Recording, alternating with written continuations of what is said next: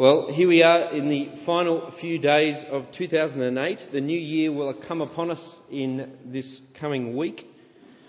So now is the time. I was walking through the aisles of the Co-op this afternoon, and there is the radio blaring away about New Year's resolutions. Now is the time people are formulating their New Year's resolutions. Have you made any yet?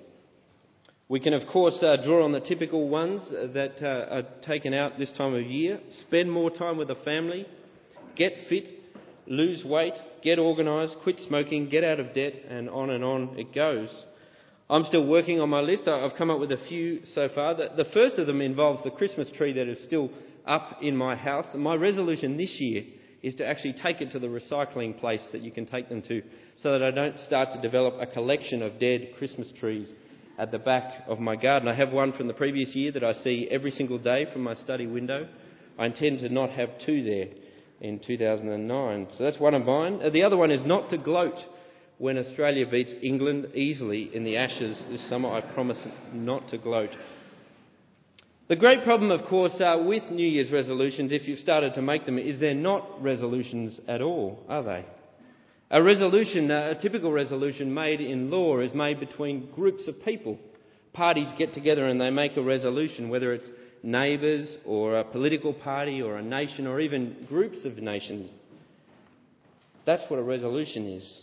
But a New Year's resolution isn't like that at all. It's not so much an agreement between parties as just a unilateral statement that I make. I will exercise more. I will eat less chocolate.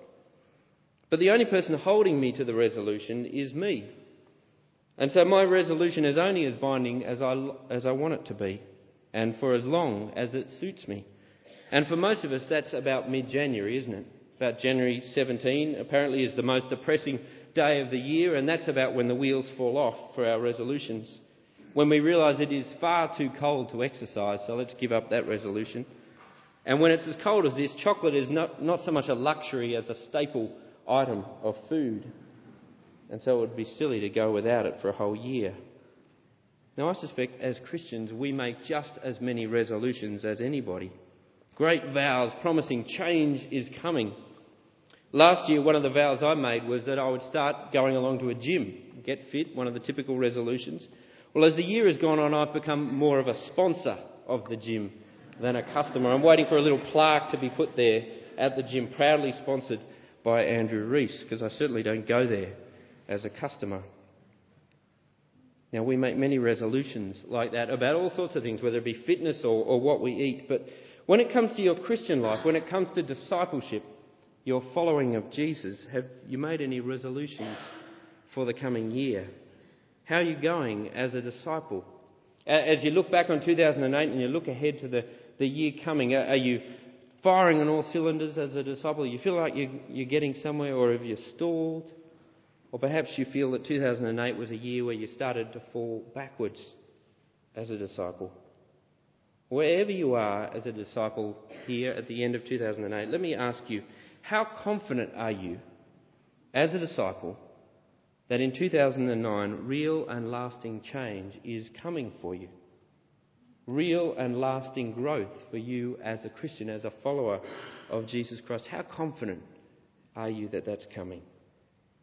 Well, let me push a little bit further. How confident are you that this year coming will not just be a year of a few resolutions, but a revolutionary one for you as a disciple, bringing about wholesale change to your whole being?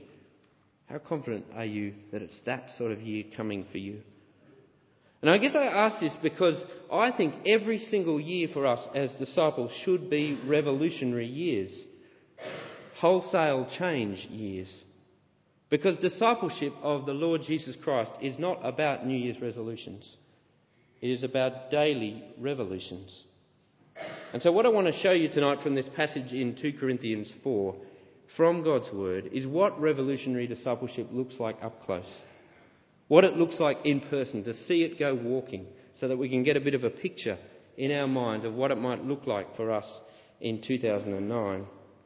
And I guess I want to show you this picture of the Apostle Paul, and here's the one we're going to look at, the disciple we will see.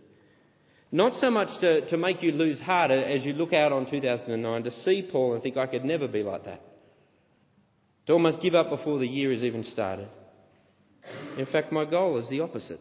I want God's word to fill your heart with confidence that 2009 will indeed be for you a revolutionary year as a disciple.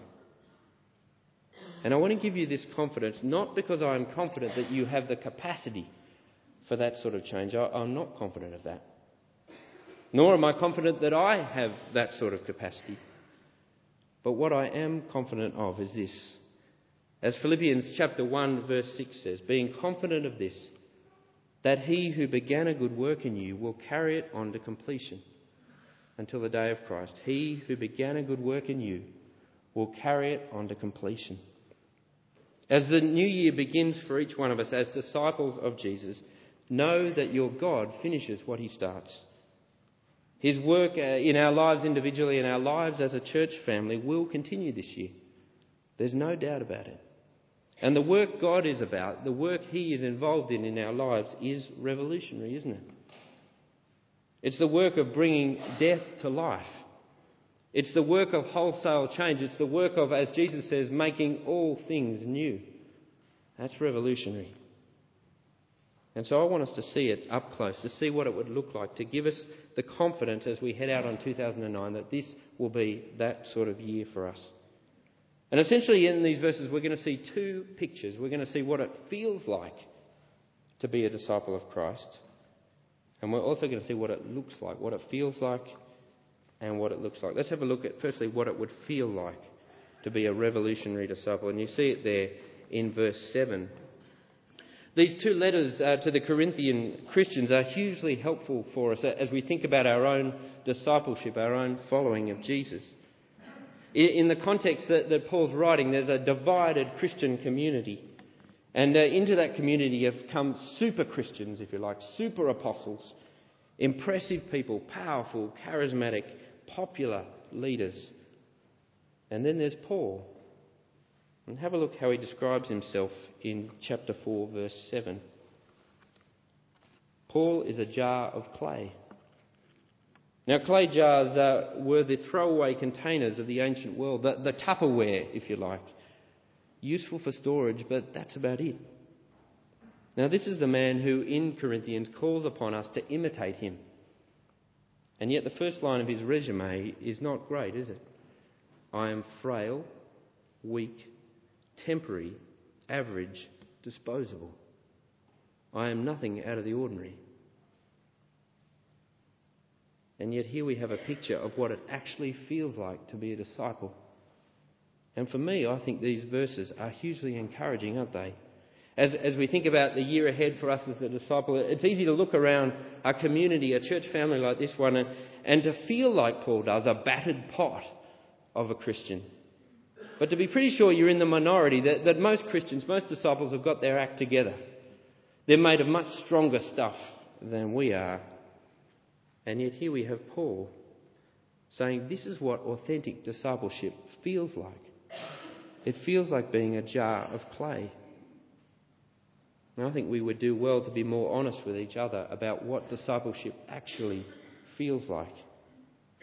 I suspect the reason we struggle to be honest about our own fragility as disciples and as a family of disciples is that the sort of person described here in verse 7 would be swept aside in our world.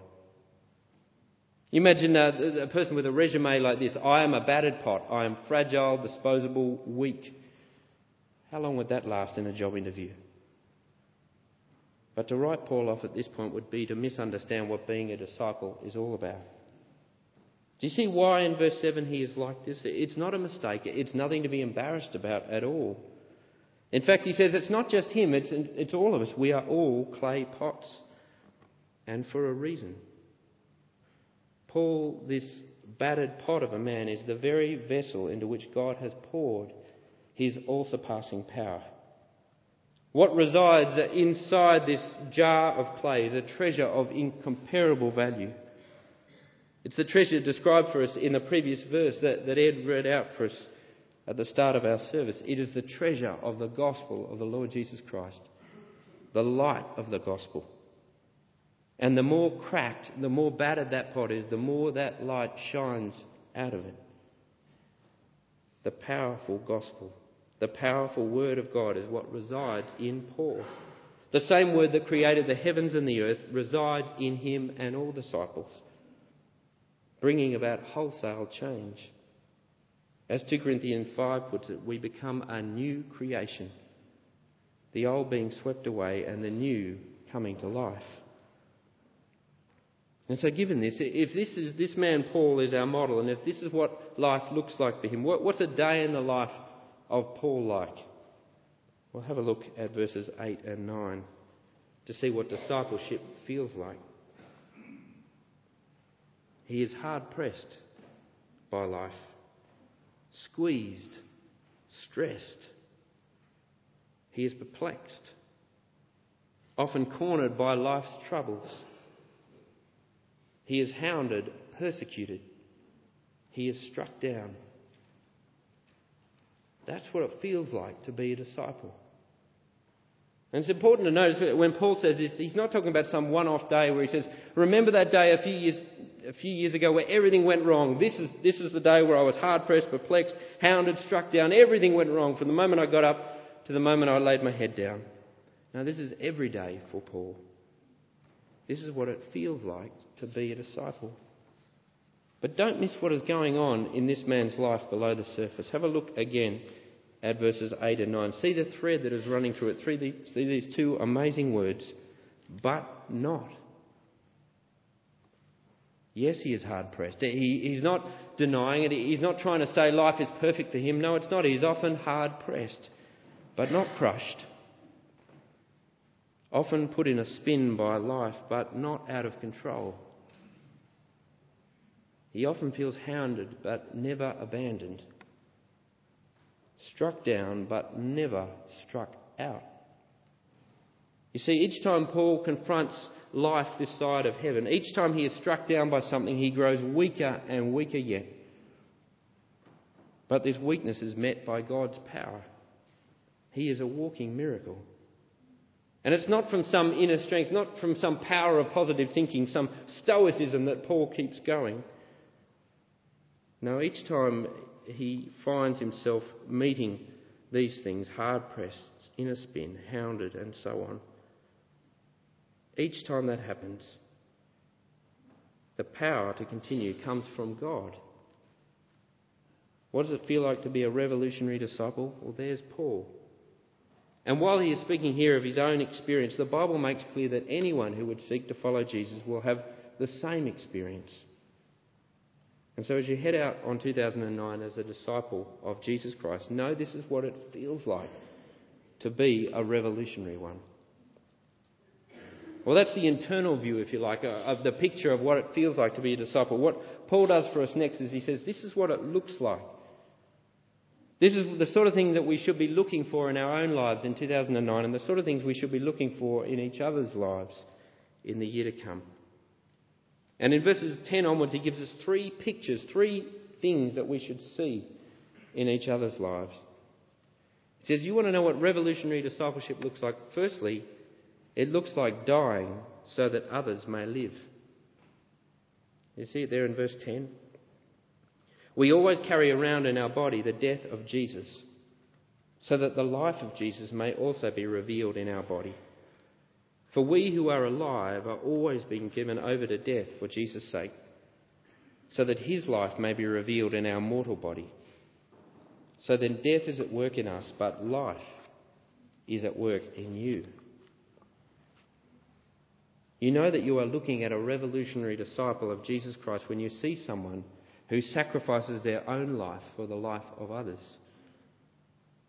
And you know you are looking at a revolutionary community of disciples when you see a community that does that for the life of others.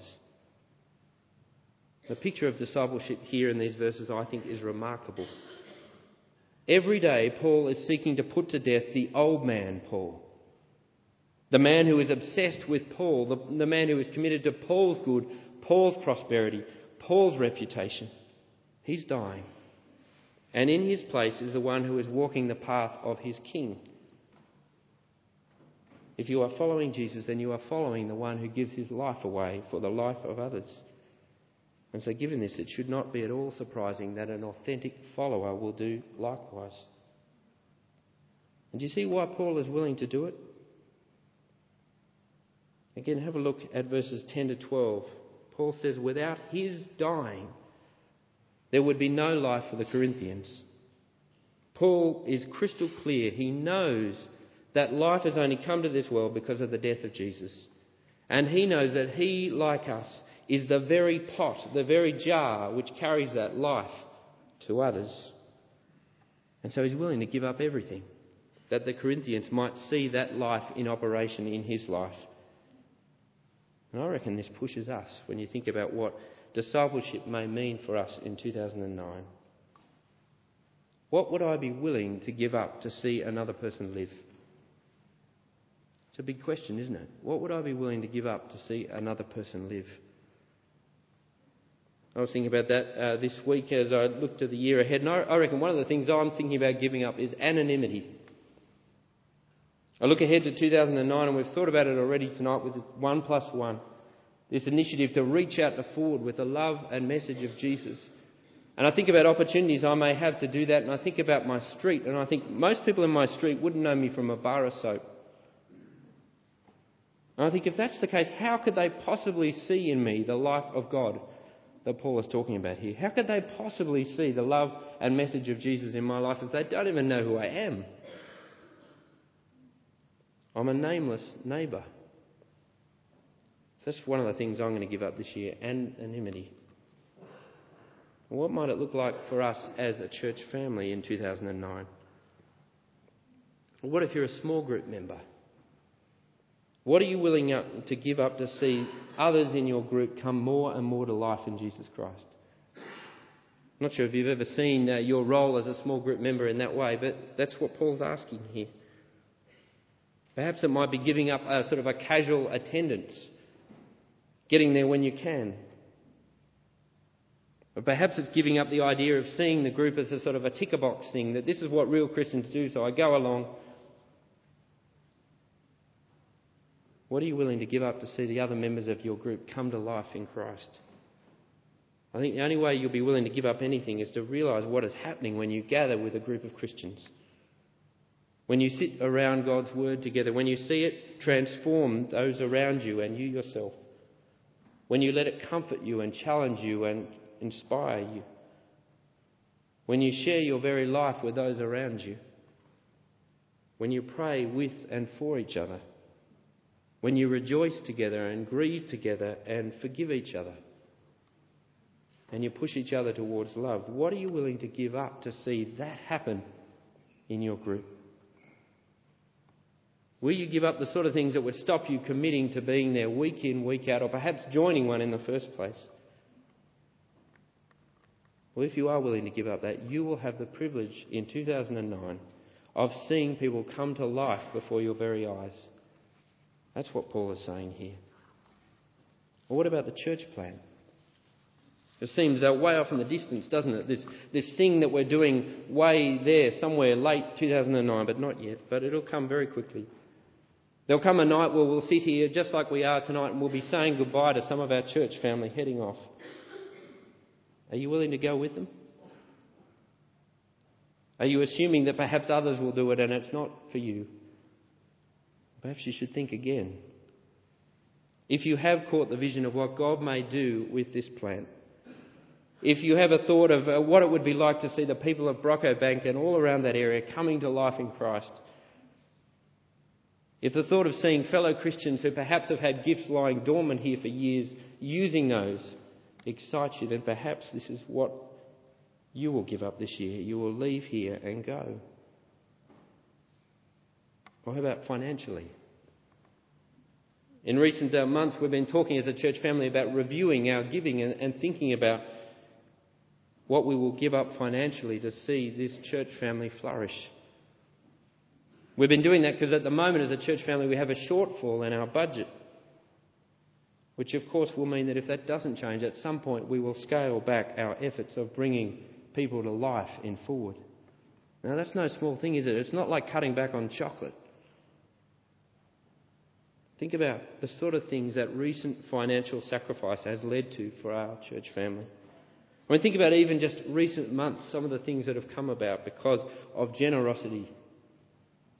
Jonathan Norgate has come on the staff team and he's working with internationals, and you've seen them here on a Sunday night. You've seen the fruit of that sacrifice. You've seen the work that he does before the evening service. You've seen the conversations that are happening, the sort of people that will then go back to their nations with the gospel. Or Joe Houghton training youth to reach out to others. Even I hear now training leaders, youth leaders in the diocese to go into our schools with the gospel. This is big. People are coming to life because you have given up financially. Now, I reckon as a church family we should be thinking about what's next rather than what we cut. What are we willing to give up to see others come to life? Let me give you one more thing that I think we need to give up. We need to give up not having hard conversations with each other about sin. We need to give up politeness when we see others trapped in sin. We need to start speaking the truth in love to each other when it comes to our struggles with sin. Now, I met with a guy earlier in the year who has struggled with the same sin for 5 to 6 years. 5 to 6 years, and he is surrounded by Christian brothers and sisters, friends who he's done ministry with, and no one has questioned it. Proverbs says, "Better is an open rebuke than hidden love. Better are the wounds of a friend that can be trusted than an enemy's multiple kisses." We've got to get better at gentle wounds. If you see a brother or sister in Christ making decisions that lead to death, not life, it's time to tell them. Love them by telling them the truth, not being silent. What are you willing to give up to see others come to life? These are big things as we think about our church family, and I've mentioned just some of them, just scratch the surface really.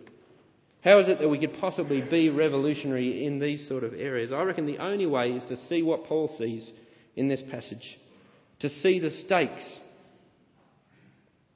to see what is at stake. Have a look again at verses 10 to 12. See the words that he keeps using in these verses. They are the words of life and death. That's the stakes. Life and death. There could be no higher stake, could there? And only when you see those stakes will you see sacrifice as a logical thing rather than an extraordinary thing. And that's where Paul is. In the end, being a revolutionary disciple is being someone in whom the gospel of Jesus is transforming your mind and your heart and your eyes so you see the world as your Lord does. So you have the mind that Christ does, that would be willing to go to any length to see another come back to life. So let me ask you, what are you willing to give up in 2009 that others may live? The second picture we're given in this passage of what it looks like to be a disciple is that revolutionary discipleship looks like the resurrection is true. It looks like the resurrection is true. You see it there in verses 13 and 14. Paul, in these verses, takes us back to Psalm 116, where King David celebrates that God would rescue him even from death. And what Paul says in these verses is what was true for David is true for him. He knows it for certain. This is the motivation for his way of life. You see it there, verse 14? Because we know that the one who has raised the Lord Jesus from the dead will also raise us with Jesus and present us with you in his presence. That's the heart of discipleship. The knowledge that you will be raised by Christ and you will be seated in his presence. That's to be your ambition for this year. And think about how that changes 2009 for you. If your great ambition, your number one ambition for the year ahead is to be raised with Jesus, to be with him, I reckon it's a huge challenge. Is that really your ambition for the year ahead? Now, if you're like me, it's tempting to think, well, yeah, of course, it's in the mix there somewhere, but I know I will be raised from the dead one day, and I know that's going to happen, but hopefully not in 2009. I'm thinking more 2059. That's the agenda I'm working with God. That's more my timetable. I've got all sorts of ambitions that come before that one. That one's way back. Well, as the new year rolls around, let me say that is to be your number one ambition. What is it that you're hoping for from the next 12 months? Hear the Bible. Don't settle for small ambitions. Settle for big ones. Being raised, being with him in heaven. If your big ambition for this year is to finish a degree, to have a relationship, to get a career change, a holiday, a property, whatever it might be, then let me give you a suggestion. Give up now. The Bible says that without resurrection hope as your one driving ambition, you are hopeless. Every year that you live without the resurrection front and centre driving you is a hopeless year, the Bible says. It's a year of existing rather than living. And I reckon the great danger for us as Christians is that we exist for a lot of our years rather than live them, filled with resurrection hope. So let me encourage you to make this a year that you live like the resurrection is true. The third and final picture of discipleship that Paul gives us is in verse 16 onwards, which is that revolutionary discipleship looks like daily renewal. We get this one final picture, a picture of our world, and it's a simple one. It's passing away. It's wearing out. And we as citizens are mere clay pots. He's back to that again. To a man and a woman, we are frail and easily broken. You see, the reality is that without hope of something breaking into that system, we are powerless, aren't we? That despite all our resources as humans, all our skills, our wisdom, our ambition, our money, our celebrity, you name it, we're passing away. But into this world, our world on that sort of path, Paul says we do not lose heart. We are miraculous creatures. Andrew Rees, citizen of Earth, physically and mentally is falling apart before your very eyes. But Andrew Rees, citizen of heaven, is being raised before your very eyes, being renewed day by day. We do not lose heart because as we face hard pressure, as we face perplexity and troubles, and as we are struck down, as I literally waste away before your very eyes, I am being renewed of far more lasting substance. Renewed by God's word, which is transforming my mind. Renewed into the very image of the one I trust. Until I am completely a new creation, the old gone, the new come. Until the day when God will renew me even from death. You see, as each day goes by, I am dying. But just as quickly, death is being swallowed up by life, as 2 Corinthians 5 says. That's why we don't lose heart. Every time I see that picture that 2 Corinthians 5 gives us of death being swallowed up by life, I remember being on a water slide with my dad as a young boy. I was much smaller, not the Adonis that you see before you now. And I started down this long water slide and it was going well for a little while, and then I sort of ran out of momentum. Somehow just stopped. There wasn't enough weight to carry me any further down the water slide, so I was just stuck there. Now Dad had gone down the water slide behind me, and he was made of far weightier substance at that stage, still is. And so he started to barrel down behind me, and there I see this huge figure coming around the corner and bang! Collides into me, and we went racing down the rest of the slide at great speed. Well, that's, I reckon, the picture of discipleship here, the picture of what it feels like to be a Christian. I reckon there's going to be years, and maybe 2009 will be one of those where you feel like you're just stuttering along, hardly getting anywhere as a Christian. We'll see the picture that Paul gives us here at the end of our passage. Death will be swallowed up by life. That great renewal, which is happening day by day by day, will come at great speed at the end when he comes. And so given this, as 2009 rolls around, rather than making some sort of lame resolution about less chocolate or more gym visits, heed the call of 2 Corinthians 4:18 to fix your faulty vision. Fix your vision not on what is seen, but what is unseen. And so when you look ahead and wonder what sort of year this will be for you, fix your eyes on this. The God who finishes what he starts. The powerful gospel that is at work within you, a battered pot. And commit yourself to this being a year where you let that dwell richly in you. Fix your eyes on the unseen stakes that are at play in your home, in your village, in your city, life and death. Fix your eyes on the hope of being raised with him.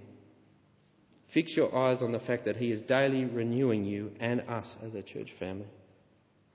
2009 is a year for revolutionary discipleship for us, confident that he who began a good work in us will carry it on to completion. Let's pray.